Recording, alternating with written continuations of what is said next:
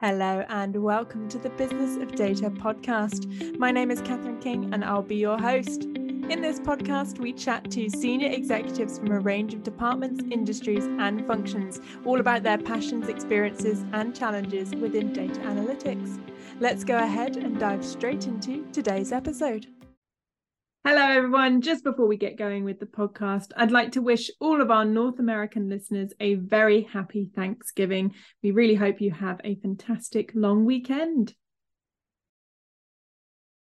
Hello, and welcome to the Business of Data podcast brought to you by Corinium. This week, we are talking all about, or rather, we're asking a quite interesting question. Where does your CDO sit? So we're talking about data leadership this week. And to do just that, we've invited Jay Como, who's the Chief Finance Data Officer for Silicon Valley Bank, to join us. And perhaps a little bit of a hint in Jay's job title there as to where perhaps he sits as a CDO. Now, Jay joined Silicon Valley Bank in December 2020, and prior to this has worked within a number of brands, including Barclays, JP Morgan & Chase, and TD Ameritrade as well. Now, if you can't find Jay at his work desk, you'll most likely find him spending some time with his family. Wonderful to have you on the podcast, Jay. How's it going? Great, Catherine. I appreciate you having me. Pleasure to be here. Oh no, the pleasure's all mine. I see you've got a coffee there. I've got a cup of tea. We're caffeinated and we're ready to go. I love the fact that your intro fact there is about spending time with your family. What's your favorite family activity? It often involves cooking, and this is something I've actually got better at later in life. Early days, I was not much of a cook.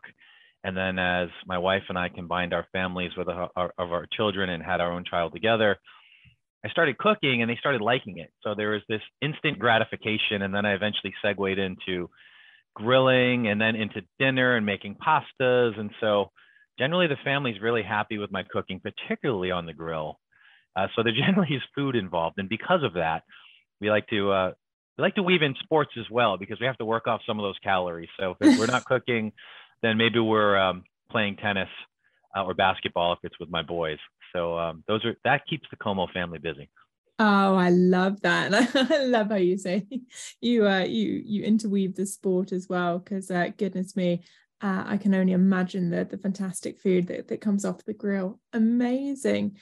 Well, before we dive into today's topic, and well, to be honest, my first question for you, Jay, really leads us nicely into the topic of CDOs, which is, let's start the conversation by talking us through your role at Silicon Valley Bank. Absolutely. So as my title indicates, I'm the Chief Finance Data Officer, or other firms it might be CDO, finance, but ultimately noting that I'm looking after data for finance. And in this capacity, I have responsibility for data governance, data strategy, data products, all things data, if you will, looking after the finance initiative. And then I've got a bit of more of an extended role as well, where I look after program delivery and product management and platform management for the accounting organization. So it's sort of a mixed bag. It's data, all things finance, and then a little bit more delivery for accounting. That's by function of working for the chief accounting officer. I think it's also a good story about a chief data officer getting a bigger remit. So still having data, but now getting into core delivery. And so pretty excited about that. That's been a change that's happened in a few months, where I expanded my remit over the summer. Yeah. Goodness me. Getting even busier, which I didn't think was possible, but there we are. Now, I think it's fair to say that the conversation we're having, you've gone through a bit of a personal transformation of thought on this area. I think it's probably fair to say from conversations we've had in the past about this. When we said we were going to do a podcast episode on it, I think it was clear to me that you've adapted your thoughts on this. Previously, where did you think the CDO ought to be sat, and how did you see them relating into the business? Well, I looked at the landscape, talked to my colleagues and peers in the industry and other sectors, and there was so much inconsistency. I started to believe early days in my role as a chief data officer that it didn't really matter where the CDO sat. What really mattered, and I was a very fervent believer in this, mostly because I embodied it, but what really mattered is the type of CDO that you hire. Do you have an executive that can go across organizational lines and build coalitions and execute. Is your CDO best friends with a reg affairs person? Because we do a lot of interfacing with the regulators in at least in the financial services, highly regulated industry. Is your CDO highly connected with the line of business they support, whether it's a hard or dotted line? And if you're doing those things, you could put the CDO anywhere. And I sat in the COO organization, and I felt very proud of my relationship with the line of business I supported. It was cards and payments business, and sat at a bunch of extended management tables and had a lot of dotted line relationships, and I made it all work. So my view very staunchly was, it doesn't matter. Mm. And now you're sitting in a Zoom call talking about where the CDO sits. So I feel like that opinion has perhaps adapted a little bit from it doesn't matter to actually maybe having an opinion where you have seen certain success. In your opinion, how does sitting in the line of business, such as finance, impact your day-to-day compared to what you've seen before? Yeah, I'm not ashamed to say it, but I've actually done a complete flip-flop. They talk about in politics, we've got elections coming up here in the US. So politics are in the air, and they talk about candidates that might flip-flop. I have done a classic flip-flop on this because my perspective is entirely different. To a certain degree, I would say, sure, it doesn't matter if you have the right candidate. You have to hire that kind of candidate to be your CDO that can cross those lines. Mm. But boy, if you can federate and put a chief data officer directly into a line of business, whatever that line of business is. In my case, it's finance. It could be into a revenue generating organization, into another support function like risk or human resources, wherever that individual lies. If they hardline into that business, you get a level of partnership that just naturally you're not going to get. And no matter how good the person is in building relationships, a dotted line is dotted. It is not a hard line. Sometimes compensation is dictated only by the hard line executive that you report to. Sometimes your offsites are not for extended management teams, only your direct reports. Sometimes you'll let your hair down only with your inner circle. And so it's a little bit harder to get in the inner circle if you're not actually on the team formally. And I've found that crossing over into this kind of a situation where I'm hardlined in and have a dotted line into the enterprise, it's given me so much more autonomy to really champion my line of business. And if I have to go at odds with an enterprise policy or procedure or champion something that I think is more important to my line of business, I have the autonomy to do that. I have the support to do that. And I've seen this across individuals who are big believers in federated models where they feel very insulated, and thus they can really, really protect their line of business. The other piece I would say that is almost as important, and I'll talk a lot about executive committee sponsorship. If you've got a model where you've got an enterprise data office centrally doing the things that they're meant to do, and the line of business chief data officers are federated, they hardline into their respective lines of businesses, you've now increased the amount of executive committee sponsorship you potentially can have. Because if they're all central, they're going to have the ear of their EC member, but they might not have the ear of their EC members in the lines of businesses because they're really not officially part of the team. And I know that sounds like a real nuance, but the natural psychology is you've only got so much time in the day. We're all very busy. And so you're naturally going to make a little bit more time for people that actually work for you. It's just a fact of life. And so if you actually work for a line of business that has a different executive committee member, you might have a better chance of getting on their radar and convincing them. And now suddenly you could have a large portion of your executive committee data affluent, committed to the data strategy, committed to transformation versus just having one. So I play it from a lot of different angles. I embodied the central model and thought it was fine, was very successful.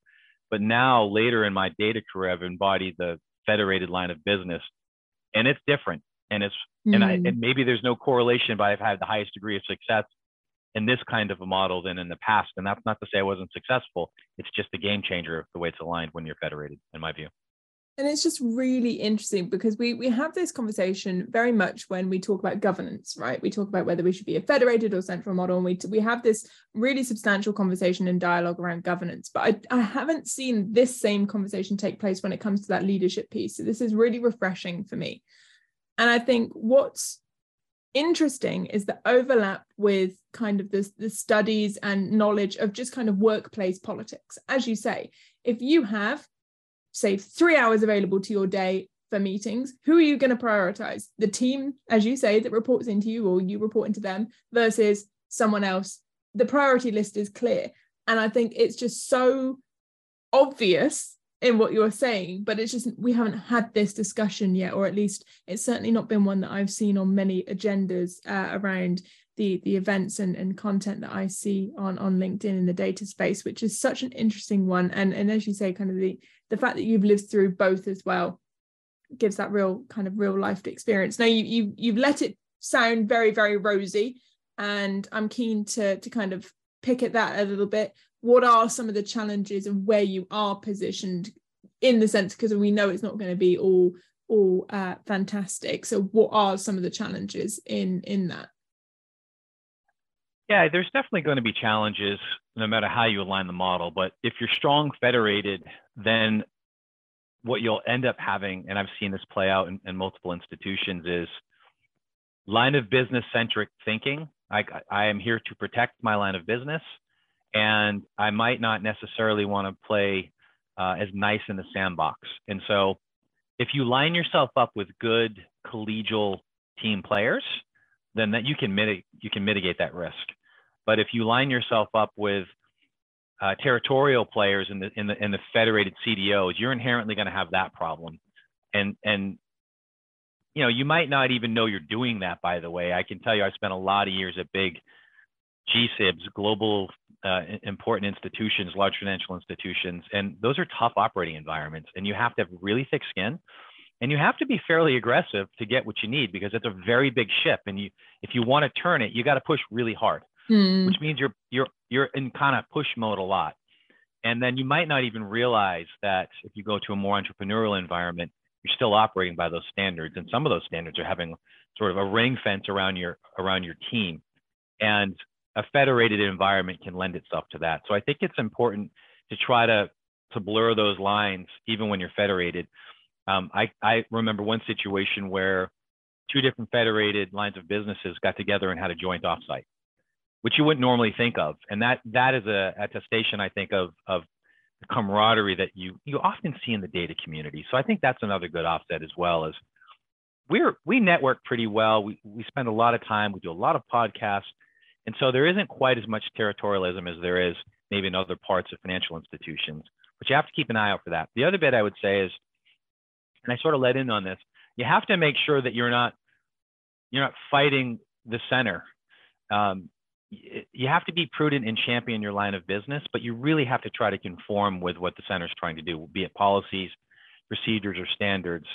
And if you're going to be aggressive, because in financial services, the credit risk and the finance data shops they're usually labeled like they're usually ahead of the pack, because they're the last gals and guys on the value chain, and they're talking to the regulators. They're consuming data that's produced upstream.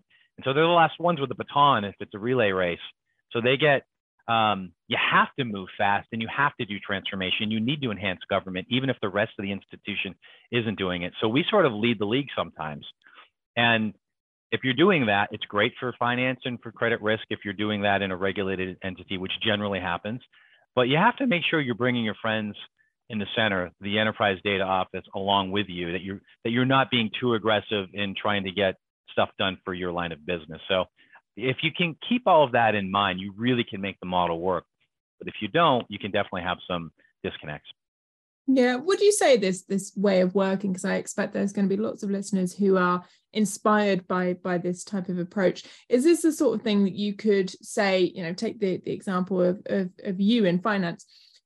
Could you deploy one CDO in finance, see how that goes, build up that proof of concept, and then kind of further deploy it out to other business functions? Or is it the sort of thing that you think you need to go in strong and deploy several CDOs across so that you can kind of have a united approach What's your thoughts there?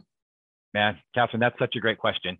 I think the answer is yes. You could use case by use case it. In most regulated, I'll say all financial institutions for the most part are regulated. So within my sector, again, back to that point about finance and credit risk shops, that's usually where you'd start. And so you could do that and see how it works and then build best practices. And then what you might find is you don't even fully federate, because there might be lines of businesses that don't need a senior chief data officer. Maybe they just need some data stewards.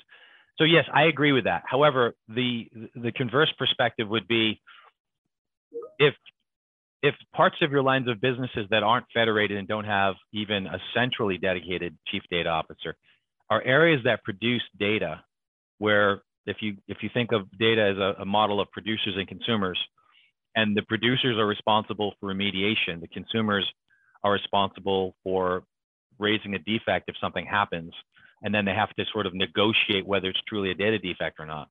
And that scenario, if you don't have a good ecosystem of data stewards there, then you might want to start there. You might want to put a federated chief data officer there, or even if it's a central dedicated senior data person. The key to that is really about coverage, making sure that you have coverage where you're producing large parts of your data.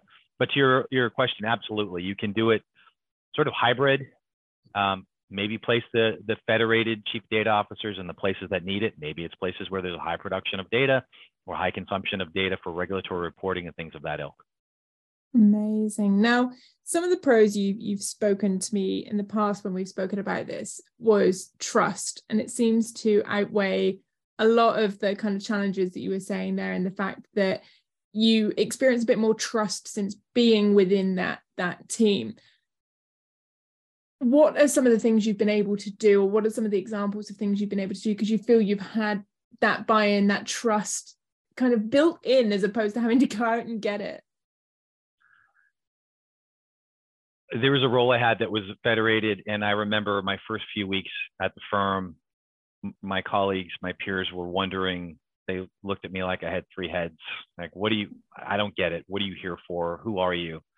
And over time, I built an organization to support them. And my mantra for federated chief data officers is, we're here for you, line of business, to outsource your data or your data problems to us. And we'll take care of that for you.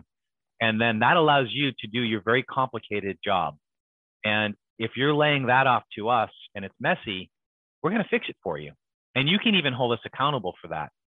And so if perhaps there's a documentation that needs to go to the board of directors or your executive committee, if it's data focused, just let us get that for you. And we'll either go with you, or we'll produce you the information with the facts.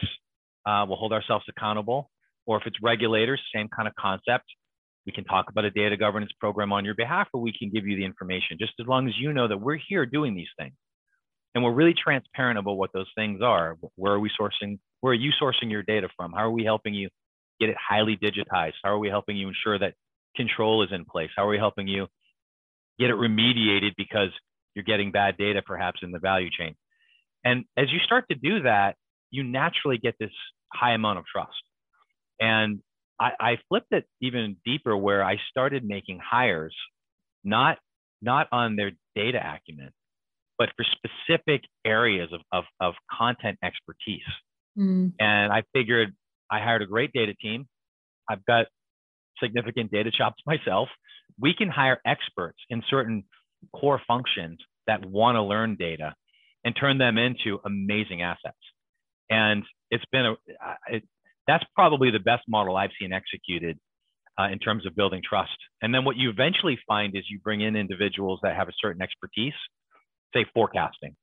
They know everything about forecasting in FP&A, or say they know treasury. Maybe they might know balance sheet management, whatever that technical competency is. And then you teach them data, and they become very valuable to those forecasters or the treasury folks. And then eventually they go into the business. And then now you have an ally, you have an asset that really knows data. And if you look across these institutions, there's not a lot of people that really know data. You'll talk to folks in your podcast that are passionate about it, but there's hundreds of thousands of employees, millions of employees, and some of them are very deep, but many of them don't have even just basic understanding of data acumen or data literacy. And so if you can then create an ecosystem that puts a really high functioning employee into a technical function that they already have with data acumen, it really creates an amazing model. So to me, that's one of the best ways to create trust. The other part is in those scenarios, I would have that data, that expert that's learning data also have, this is going to sound inverse to the federated, but I would have those individuals dot into the business, almost the opposite of federation, but it's all within your line of business. And when you make those hiring decisions, if I'm hiring someone who's going to support a business, I want that executive or that manager also being very heavily involved in the hiring decision. In fact, what I've done in the past is I said, these three candidates are all great. They all have technical expertise. They all seem like good cultural fits, and they certainly either know data or want to know data. So you make the decision because they're going to be supporting your business. They're going to hardline into me or one of my managers, but they're going to be supporting you. So you make the decision. Yeah. And that's just it. That creates so much empowerment and trust. So those are kind of the strategies that have worked for me. Amazing. Well, thank you for sharing those, Jay, for sure. I'm sure there'll be many listeners that take inspiration from that. Now, just before we kind of turn the conversation towards kind of the future and things like that. Now, I think it's clear, it's been a bit of an undercurrent in this conversation that you don't believe that all things should be federated, and indeed some things are still sitting at enterprise level. Just lay that out for me. What are the sorts of things you want to see remain at enterprise level, and something you'd encourage our listeners to be thinking about to kind of stay up in that kind of central office? Yeah, sure. And just to be very, very clear, I'm a staunch believer of strong federation and those teams being at the right size, fit for purpose, big in some instances if that's what's required. But I'm also a believer that your enterprise data office also has to be strong and at the right size. Too often, I think we see enterprise data offices get too big. So you have to make sure you balance, because when you do that, you've got your C-suite looking at you saying, what are you doing with all these high-priced people? And so if you have a huge center, you better be putting out huge results. But in terms of what it actually looks like, I've in my personal view, you should definitely be setting the policy and standards for the firm with respect to data. And I've seen instances where we've had to write line of business policy.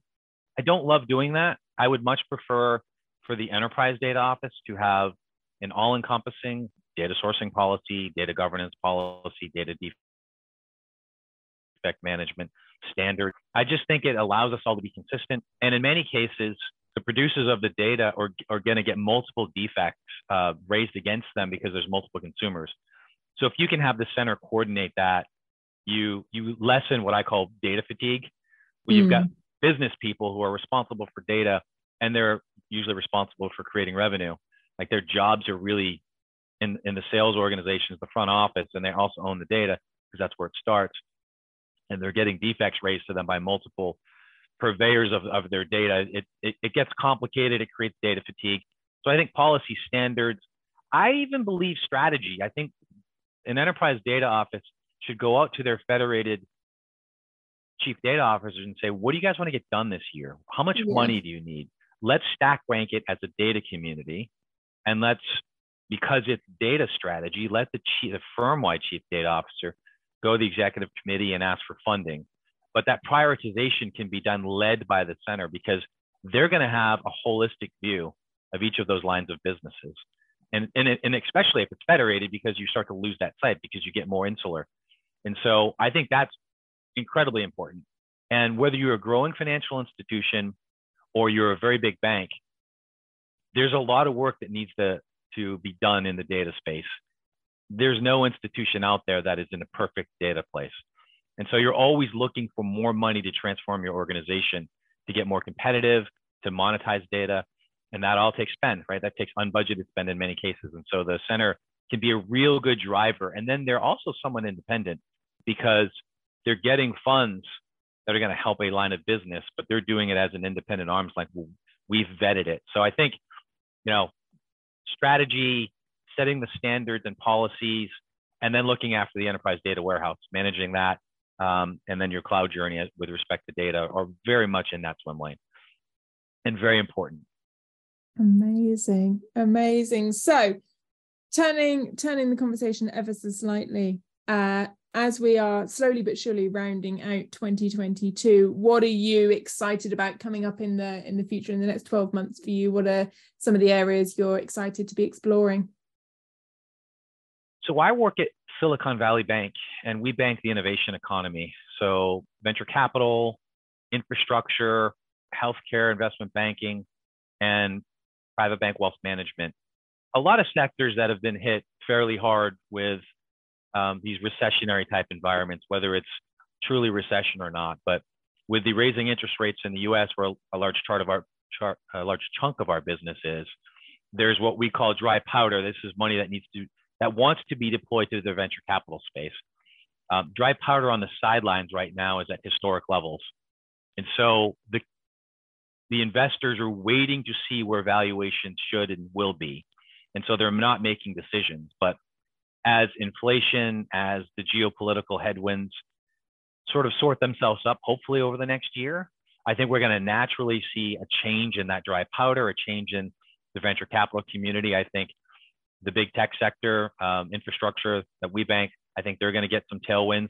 They've been experiencing sort of this post-COVID headwinds. And so that's all going to be really good for us as an institution. And so I'm looking forward to that. More at the macro level. At a micro level, we've determined some really cool things that need to get done transformation wise, and I've got really good sponsorship to execute on it. So I've never worked for such a great leadership team. I doubt they're going to listen to this, so this is definitely not a way to curry favor with the folks I work for. But there's probably, the folks I'm close to in the industry, when we talk about the situations we have, the hills we have to climb, and how important that mission is, and how much support we either have or don't have. I have a lot of it, and it's a pretty empowering place to be. So I'm excited to execute. I'm really just excited to do the job that's expected of me. It's a very big job and very challenging, but I've got all of the support I need. So anxious for the industry to come back, the markets to come back, and then continue executing on a really cool agenda. Oh, amazing. It sounds like a very exciting 12 months for sure. Now, Jay, I always end the podcast on the same question every single week, which is we've spoken about so much here.